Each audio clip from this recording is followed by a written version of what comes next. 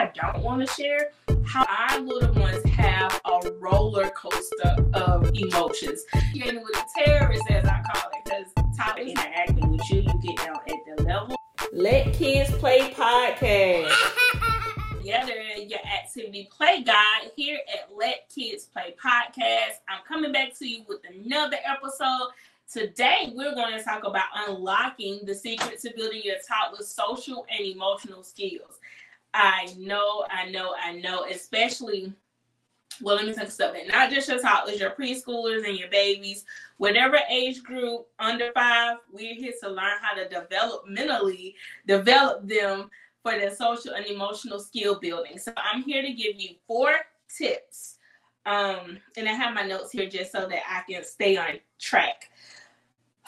So our little ones have a roller coaster of emotions. You have the temper tantrums, you have the all-out crying, you have what you think is manipulating you, you have like negotiating with a terrorist, as I call it, because toddlers know how to negotiate better than me sometimes, especially when he's 4. Just a lot of things like being sad, not being able to communicate that they're hungry, not being able to communicate that they're sleepy. So just a roller coaster of things that we have to try to figure out. Because let's just be real. Sometimes they get into their acting and their Hollywood skills, and sometimes they're better than Denzel and Viola Davis. I'm just saying they get to acting emotions. So I'm here to help you all navigate through that. I've been through that. As you know, for the people that are new, I have 3 kids. I have a 10-year-old, a 6-year-old, and a 4-year-old. So 2 boys and a girl. And let's just say this roller coaster is going and going and going. It's up and down, up and down. I have experience, plus, being in a preschool setting, I have experience with the different emotions and the different kids and how to communicate. And some of the things that I'm giving you in these tips are things that I've seen that will help almost any child. Every child is different, but these are the secrets that I've seen that could help across the board with any child. So the first one is play dates. I know. You're not a social butterfly. Your child is. You don't want to go and meet a new mom. It's awkward creating a conversation. You just want to stay at home in your pajamas, sometimes even in your bed. I get it. Been there, done that. Sometimes I still do it. But go out, because not only is it good for you, it's good for them. I'm sorry, I said that backwards. Not only is it good for them, it's also good for you, mom. Even if you just sit there in the park on the bench, the other mom is on the other side of the bench, and you all just spread out, but your kids are playing and socializing. If you're an introvert like me, still go to these play dates because they're key and essential for your little ones. The play dates help them learn to share, learn how to interact with others. Like even in certain Facebook groups in my area. So like we have a homeschooling Facebook group. We meet once a week and go to the park and stuff like that. I say hey to the moms, how it's going, and then we probably all just go to our little separate ways, because as homeschooling moms, we really don't get any time, to ourselves, let alone being a stay-at-home mom. So homeschooling mom is another level of being a stay-at-home mom. But so sometimes we socialize and sometimes we don't. So this past week, we all just sit on different benches and watch the kids. Some moms waiting their phone, but you really have to disconnect as a mom in order for your kids to socialize. So like if we're there engaged with them, then they're not really socializing with others and being amongst their peers and other kids and learning how to interact with different people. And that's why I love being in diverse areas, because my kids learn how to act with different people, different cultures, and things like that. Some things that a lot of adults lack these days. Think about their rude coworker. Think about that disrespectful or racist coworker. It starts early, and it starts with us. So, okay, not to go down that rabbit hole.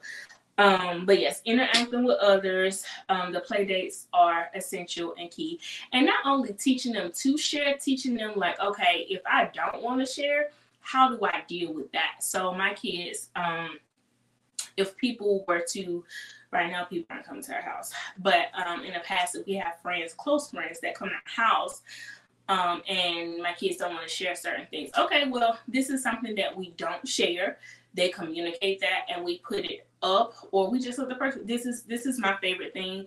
This is something I don't share. So teaching them that, because they don't always have to share. Like there's times when I'm like, yeah, you need to share, that's the right thing to do. And sometimes I'm like, okay, I understand. I get it. That's your favorite toy. That's your favorite thing to play with. You don't want to share it. You don't want anyone touching it. I get that, because I have some things that I don't want to share, but I also don't leave it out in the open area for people to come and grab and touch the things that I don't like to share. So that's another thing that you're teaching them as far as doing play dates, whether you're at the park, at your home, going to the library and the museums, wherever. Get out and let your kids be sociable, even if they aren't homeschooled. Get out so that they're socializing with you and other kids, because in different environments, kids act different in daycare and preschool. They act different in daycare and preschool, even my kids. So you want them to learn how to socialize and interact with you around environments that you're in outside of school, because school has those rules, right? So they kind of go with it, and then you pick the right school that like the teachers and things like that. So learning how to interact with other kids, because there have been times when my kids like, I don't play with them because they're not such and such. So they have their favorite person too. So just teaching them how to interact and be cordial at a young age, because it starts early. So that was the first one, is play dates. The second one is when I talked about them tapping into their Hollywood bag and being actors and role playing. Role playing is essential regardless of whatever skill you're trying to build. But right now we're talking about the emotional and social aspects of building the skills that we're trying to build. So role playing is essential because it puts them in the other person's shoes. So for example, we do a lot of role playing with the cashier. We do a lot of role playing with being a waitress. Waitresses have the waiter and waitresses have one of the hardest jobs, along with teachers.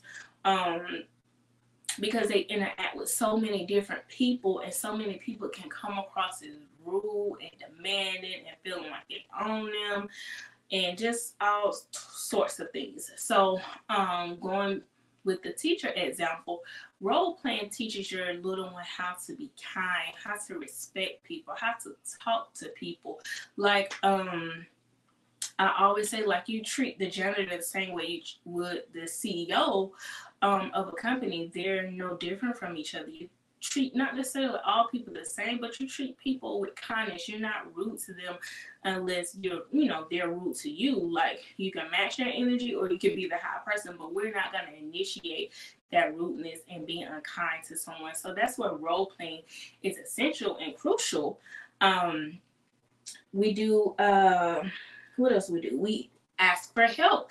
Like if we're pretending that we're at the pizza shop, they like to do role playing with the pizza shop. So we ask for help in the kitchen of cooking the pizza when we need help getting it out the oven. You practice greeting someone, just understanding the other person's emotions. Like especially when we do the grocery store setting, where Dion, my 4-year-old, would come up and put all his stuff on the counter, and then Nyla, my 6-year-old, is just like, oh my God, this is a lot. Hold on. So it's just understanding, so that when she's in that scenario in real life and she goes to her favorite store, Target, she knows that the cashier may be overwhelmed. She knows to be kind and slow down and be patient, because we don't know the kind of day or customer that person has had. So it's really role playing really helps them understand from the other person's perspective and being in the other person's shoes. Even when we play like pretend dentist or doctor, like they get nervous going into the fake teeth, or even asking if I'm pretending to be the patient and asking me to lay down. They get nervous. So those nerves and things, they feel that when you're role playing, that helps build their emotional skills. So role playing is critical. All right, so that was number 2. So next, we're talking about encouraging them to be independent. For example, let me do it. I want to do it. No, no, no, no. You hear that too? See, I'm triggering y'all, and I'm sorry because I just triggered myself. I'm sorry.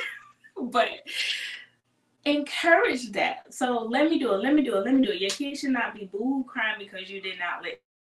I know you'll do it faster. I know that you'll do it right. Let them do it. Let them do it because you're teaching them that independence, which also builds their emotional skills because it teaches them to believe in themselves. Kids are so excited when they do something that they probably was nervous, or even if they wasn't nervous, they knew they could do it and then they actually did it. That is a good feeling. Think about when you do something and you're like, oh my God, it feels so good to do that.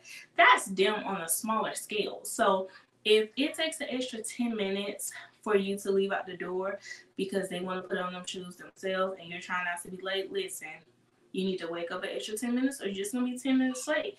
Let them do it. Let them get dressed themselves. Let them pick out their clothes. Create whatever their morning routine and night routine is. Involve them, let them do it, because not only is it teaching them to like, oh, I can do it, and to be confident in their ability with the decisions that they're thinking about in their head, it teaches them to act on those decisions, execute on those decisions, and actually be successful with doing those decisions. On the flip side, if they think about it, they execute and they fail, then you're also there dealing with that emotion of, oh my God, I couldn't do it. So it's not, in the beginning, it's a temper tantrum.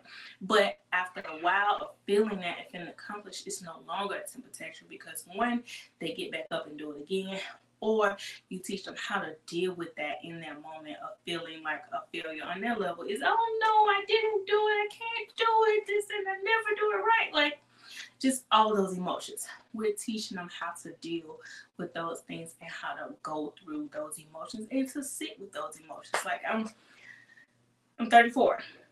Learn it well after 25, probably after 30. So I'm teaching them early how to deal with those emotions so that as they get older and they deal with different things, we're setting that foundation so that when they become an adult and get up here, they know how to deal with those a little bit better. I won't say that's the biggest issue in society. I'm saying that's the biggest issue though. But it builds their confidence and makes them feel capable of doing things, which is what you want to do. So, for example, morning routine. Then he gets up. We say good morning. He gets out of his bed. He goes to the restroom. He brushes his teeth. He washes his face, and then I brush his teeth. And then I get him lotion for him to lotion his face. Sometimes it's still a fight for him to put on his clothes, but I have it set at the level for him to be able to reach his clothes, so he can reach socks, pants, shirts, or whatever he pick out what he wears. Don't judge me because it was 30-something degrees one day. He said his legs were hot and he was only wearing shorts. So we went out the house with him having on shorts, some long socks, his tennis shoes, his big winter coat, and his hat, because that's what he wanted to wear, and he was proud of it. He put it on himself. So who am I to stop this little guy from feeling like he's a little man because he wasn't put on his shorts? So you may not agree with it, but please let them do it. Step back and let them do it, because you're chipping away at their confidence. Like, just let them do it, y'all. And last but not least, okay, so first, here's a question for you all, and put it down in the comments. What is the craziest thing your child has worn outside or has tried to wear outside? I just tell me in the comments, because I know it's something better than my 4-year-old wearing those shorts and it's 30-something degrees outside and everybody looking at me like, what's wrong with this mama? So y'all tell me in the comments, what's the craziest thing your child has walked out the house with or tries to walk out the house with that you think is crazy? Because they think it's fly, they think, it's their drip, whatever they say, they're feeling themselves. But what you thought was crazy, or you felt like someone would judge you about, let me know in the comments because I can't wait to read them. Okay, so this one, 3 was like they're encouraging their independence because it builds their confidence. So the last one is you're validating their emotions. In my community, the biggest thing is you don't need to cry. Stop crying, especially, oh my God, boys don't cry. Listen, those tears are valid 95% of the time. Sometimes they hit us with the fake. Sometimes they hit us with the fake tears. But 95% of the times, those tears are valid, and we need to validate our kids' emotions. Is it annoying? Yes, because some days those emotions are strong. Some days they're just sad. They don't know how to tell you. You want them to tell you. They don't know how to vocalize it. Or if they vocalize it, they still don't know how to explain it. Like, sometimes the kids are just like, I'm sad. Like, we wake up that way, but we expect our kids not to, and they do.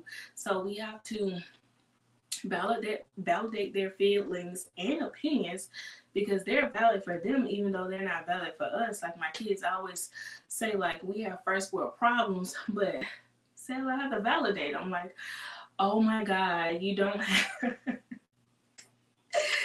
oh my God, you don't have this particular thing you wanted for breakfast this morning because we're out. The world is over. The worst day ever. Is it? No. So what I do, I get it. I get that you're upset that you don't have your favorite cereal, but it's something else. Or not cereal, because my kids rarely eat cereal. My daughter eats cereal, but go with that example. I'm sorry that you don't have your favorite cereal. Like, I know that must be tough because I hate when I don't have my favorite stuff. But I appreciate that we have food in here. I appreciate that we're able to put food on the table. So I kind of switch it to show them the things to be grateful for, and over time, like, yes, dang, it sucks, but yeah, I got this, I got that, so just validating their feelings, let them know it's okay to feel that way. Like, it is okay to just be like, dang, I'm sad and I don't know why. It's okay to be mad. And we have to validate their emotions is not letting them get away with how they express them and express their anger. So, for example, my 4-year-old throw stuff. We still working on throw stuff. So he get upset. He may throw a car across the room. He may try to throw a car at the person he's upset with. And I'm just being real with y'all. Y'all do not judge me. I'm just being real with y'all. But he may throw something. And instead of me like, oh my God, why you do this? I'm like, okay, I get you were angry. I get it. That made you real upset. But we can't throw things because it'll hurt someone else. It'll injure someone else. And like, that's the fastest way to calm him down versus yelling right along with him yelling and throwing stuff.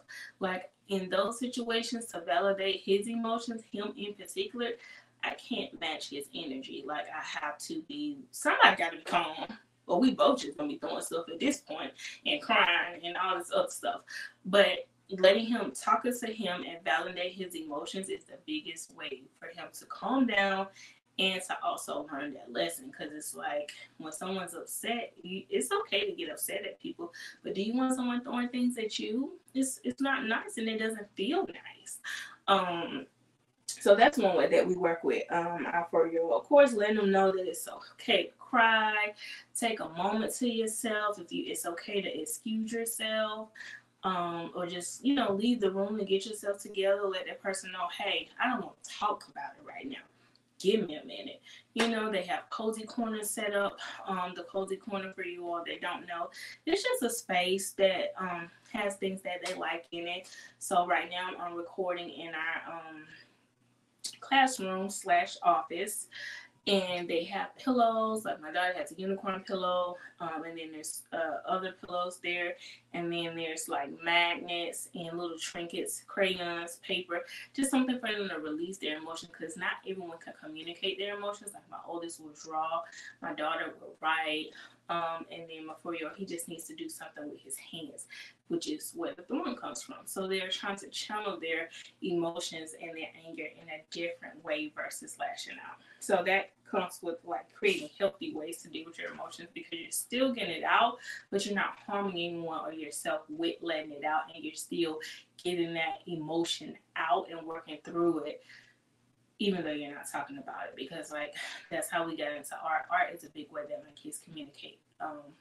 for themselves too. So just to do a quick recap before I give you some homework, because yes, you got homework if you listen to this episode. You're not only getting tips, I'm giving you 2 things to do with your little ones to where you all can work on your and social skills, developmental skills at home, like today or whenever you're watching this, in a couple of hours, tomorrow, this week, whatever. Like you have an assignment, an activity assignment.